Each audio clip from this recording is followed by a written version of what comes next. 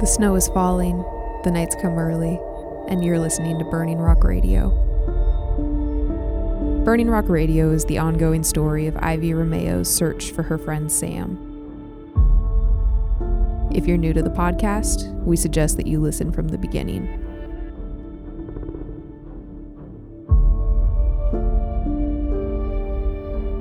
Chapter 37, Nor Constellation Burn. October 2002. Sam and I each took a tray and headed across the patio, through the garden, and back toward the greenhouse. The walk felt full of anticipation. It was ridiculously slow because we were trying to balance trays of glasses while walking through sand. And it felt even slower because I couldn't wait to see what Lana had pulled off. I could hear the occasional rustle of ocean bats and the small birds that liked to perch in the seagrass. They still seemed to have a home here, and I took comfort in that. If there were still small, fragile things living here in this town and in this world, then maybe the rest of us would be okay too.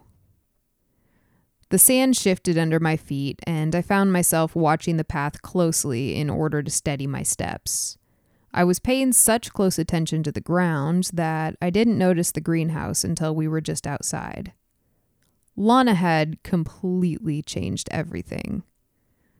Even from the outside, I could see the flames from the candles painted against the interior of the greenhouse. It was as if the panels had become vibrant stained glass, dancing in golds and reds and pinks. There were strands of lights hung around the ceiling panels, and Lana had even painted the door in a smattering of stars and moons and comets. The warm chatter surrounded us as we approached the door. Sam shifted his tray to one hand and opened the door with the other. Reed and I followed him into the greenhouse, and I paused for a moment to look at the door. It had a Van Gogh sort of vibe to it, with fiery orbs of starlight studding a sky alive with motion and color. Some of the stars were the typical gold and white, but others were pale blue and purple and green. I wondered again how much Crown and Sam had told Lana about my dream. I felt my stomach knot at the sight and silently commended Lana's evil genius.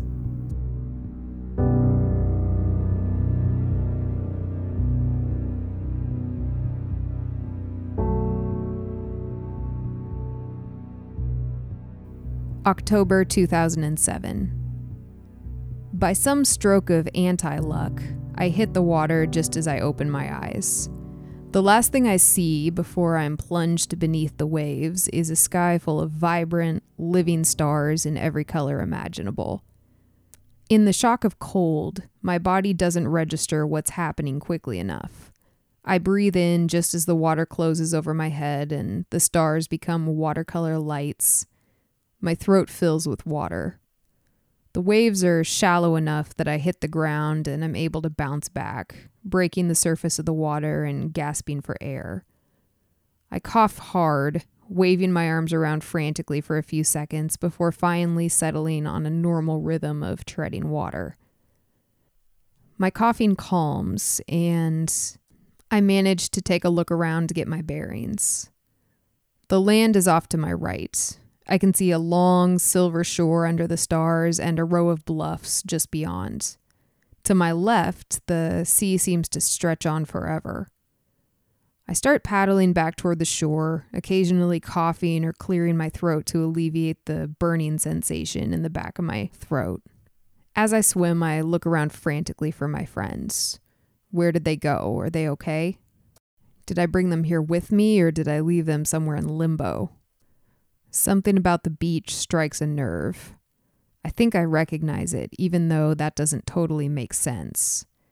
The one other time I had been here in real life, when Sam and I came together, we had landed in a totally different spot with jagged cliffs and sharp inlets. Once I get close enough to shore to walk, I start searching for my friends in earnest, shouting for them. It's dark, but the stars give off enough light that once I get past the glare of the light on the water, I can make out the shape of my friends on the shore. My heart sinks. They're all lying on the ground. Not one of them has gotten up yet. I can't tell if they're moving or not. Are they all dead? Did I kill all of them in a single moment? I lurch forward, trying to lift my feet, but finding that the water drags them back down like they're weighted. My eyes land on Lana. She's the easiest to see out here, what with her copper hair and blue t-shirt. The rest of them are all dressed in black from the game. I stumble up toward the shore, and as I do, I see Lana's head roll to the side. And then I watch as she collects her limbs beneath her and pushes herself up onto her hands and knees. I take a deep breath and let it out, feeling the relief turning my muscles to jelly. If Lana's okay, then maybe the others are okay too. I run back to the shore, feeling the water pulling me down with every step. Lana is the first one on her feet, which should surprise no one at this point. She looks around and spots me and starts toward the water. The others are moving too, though Crown and June are a little slower getting up. Logan gets to his feet on his own and looks around for a moment as if stunned. I can hardly blame him for that. Crown helps June up while Lana continues toward me. Her face is set in the sort of quiet rage she rarely exhibits. She likes to pretend that she's all fire and brimstone, but in reality, you don't have to worry about her when she's being loud. You worry about her when she's quiet. She sloshes the last few yards into the ocean and joins me in spite of my attempts to get her to wait on the shore. There's no need for both of us to be soaking wet. What just happened? She snaps. Where are we? I wish I could tell her. I wish I could explain, but I can't. I still don't understand this place. I don't even entirely know why we came here. I don't even know if we can get out again. I never should have tried this, even if Crown thought I could do it. I should have just been honest enough to admit that it was a bad idea to try in those circumstances. Moving that many people after so many years without practice, how could I have possibly thought that was a good idea? Ivy, Lana continues. What did you do? Why did you bring us here? A wind picks up on the hill and she spins around, searching the horizon. I've never seen her like this, but I can't blame her. This place is terrifying and she has every right to be angry with me. I grab her arm, leading her back toward the group. She's freaking out and I can't have her running off doing something dumb. I can't have her acting like me. Crown meets us part way. So this place is real, he says, sounding eternally calm. Jovial even. Didn't see that coming. Lana stares at him. You knew about this place? She asks. Yeah, but I thought it was a dream, Crown says. He thought it was a dream, and I had almost convinced myself that I had imagined it. I walk back to Logan and June. They watch me as I approach, and I recognize the fear in their faces. They're afraid of this place, and I think they might be a little afraid of me too. Again, I don't blame them. They may have known about my teleportation powers, but this place is not a part of what I told them. Somehow it just never felt right to share it. Overhead, the sky is half clouded, and those purple clouds boil with a strange, pulsating light. It would have been absolutely gorgeous if I had time to think about it, but I don't. I have to get us out of here. I brought them here, and I'm responsible for getting them home in one piece. Even so, the sound of the wind distracts me for a moment. The wind whistles along the shore, and I look down the coast to see a river of loose sand skittering over the packed ground. It moves like water over rock, snaking along the rivulets in the dirt, creating new paths and new shapes of rushing sand and wind.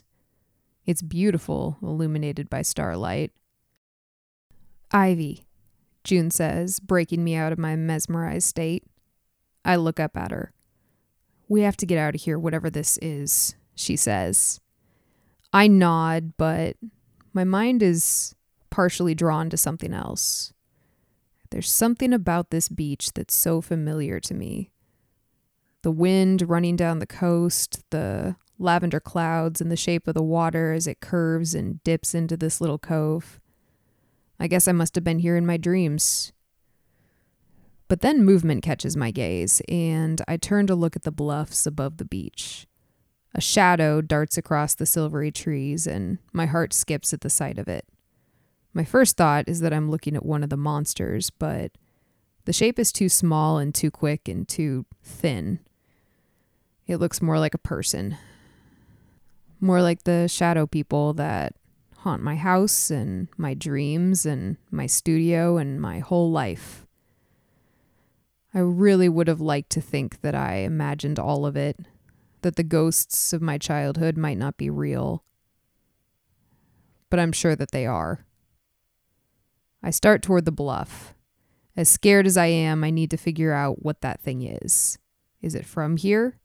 Is this where it was born? What even is this place? I feel a hand on my shoulder. I turn around and find Lana's looking at me like she wants to rip my throat out. You cannot do this right now, she growls. Come back on your own time. Don't you dare leave us here. And of course I don't argue because she's absolutely right. For just a moment, I'm back in the car with Sam after we saw the monster for that first time. He's asking me not to go down to the beach, and I'm about to ignore him. But this time I listen. This time it's obvious. So I nod at Lana. Of course, I say. Of course I can't leave him here. Of course I have to get them home. That other thing? Well, that's just going to have to wait. I gather them all around me again, and this time I tell myself that I'm confident that it's going to work. I'm going to be able to teleport them out of here. I have to. There's no other option. I grab Logan's hand and Lana's hands and close my eyes and take a breath and force my mind to calm itself down. And then, just like that, we're standing in the middle of Crown's apartment. For a moment, we stand there in a circle, still clutching each other's hands, still trying our best to pretend like things are going to be okay. June breaks first. She goes to call 911, which is the right move, of course. Still, I can't imagine going down to that beach and explaining what happened.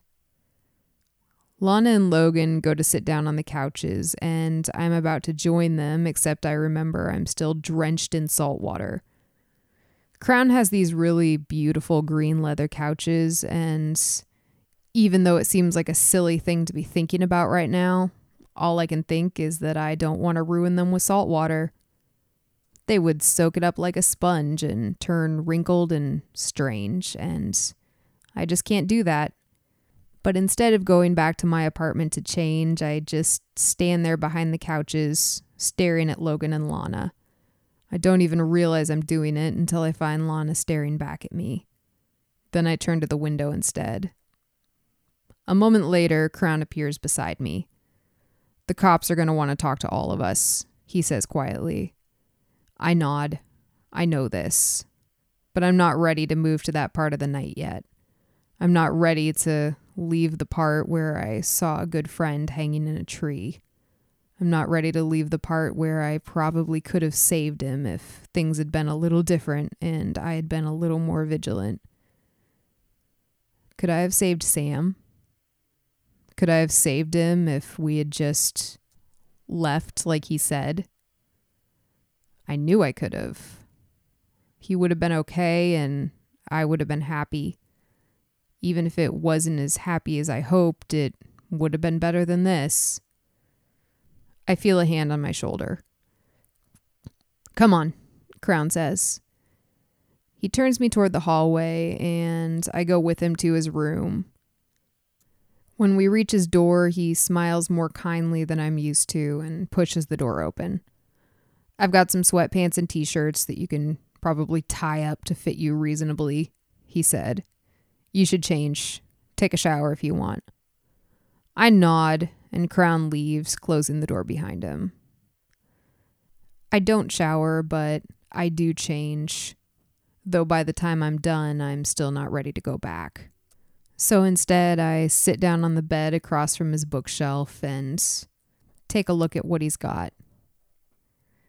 The shelf is sparse, but the books that are there are meaningful and useful and smart. There's a book on Einstein's theory of relativity, several journalism classics, and a couple novels that have been on pretty much every year-end bestseller list. There's a knock on the door. "Come in," I say. When the door opens, it's not Crown standing there. It's June. "There you are," she says, almost playfully. I can't imagine feeling playful right now, and though I admire her for it, I feel like my head is going to explode. "Listen," she says, sitting down on the edge of the bed. "I swear I was going to talk to you before all of this happened. This isn't just me trying to use tonight as a way to manipulate you or anything." "I never would have thought you were doing that, June," I say. "Okay. Do you think it's time to go home? Don't you think it's time to move back to Seattle?" I hesitate. "I think you'll find it much easier to convince your friends to come with you if that's relevant to your decision," she says. It is relevant, of course. Their safety has always been important to me. But there are other factors. I've never felt free to leave this place. Not after Sam disappeared. Somewhere deep down, I always imagined that Burning Rock held the key to what had happened. But June isn't wrong.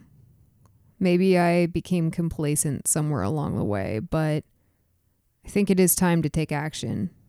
I think it's time to go home. I nod, even though I can't say it. She smiles at me and goes over to the bookshelf to start picking through the books like this is some kind of normal night.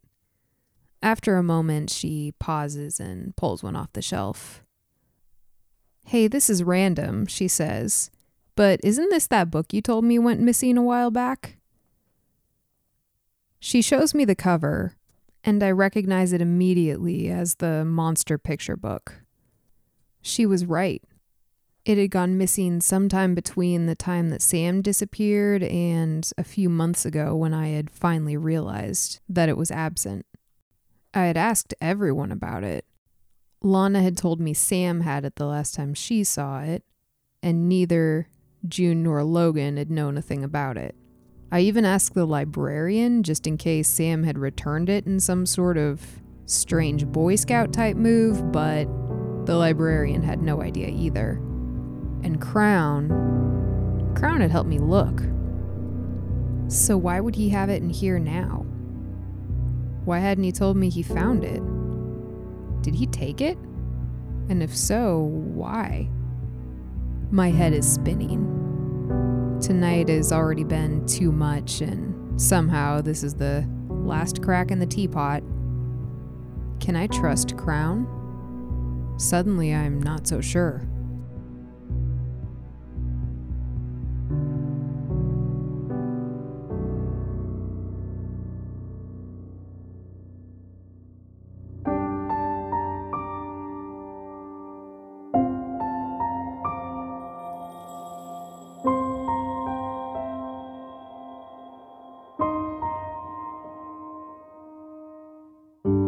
Thank you for listening to Burning Rock Radio. Visit us at www.burningrockradio.com and follow us on Instagram at Burning Rock Radio. As always, we appreciate your ratings and reviews. And Sam, if you're out there, we all miss you and hope to see you soon.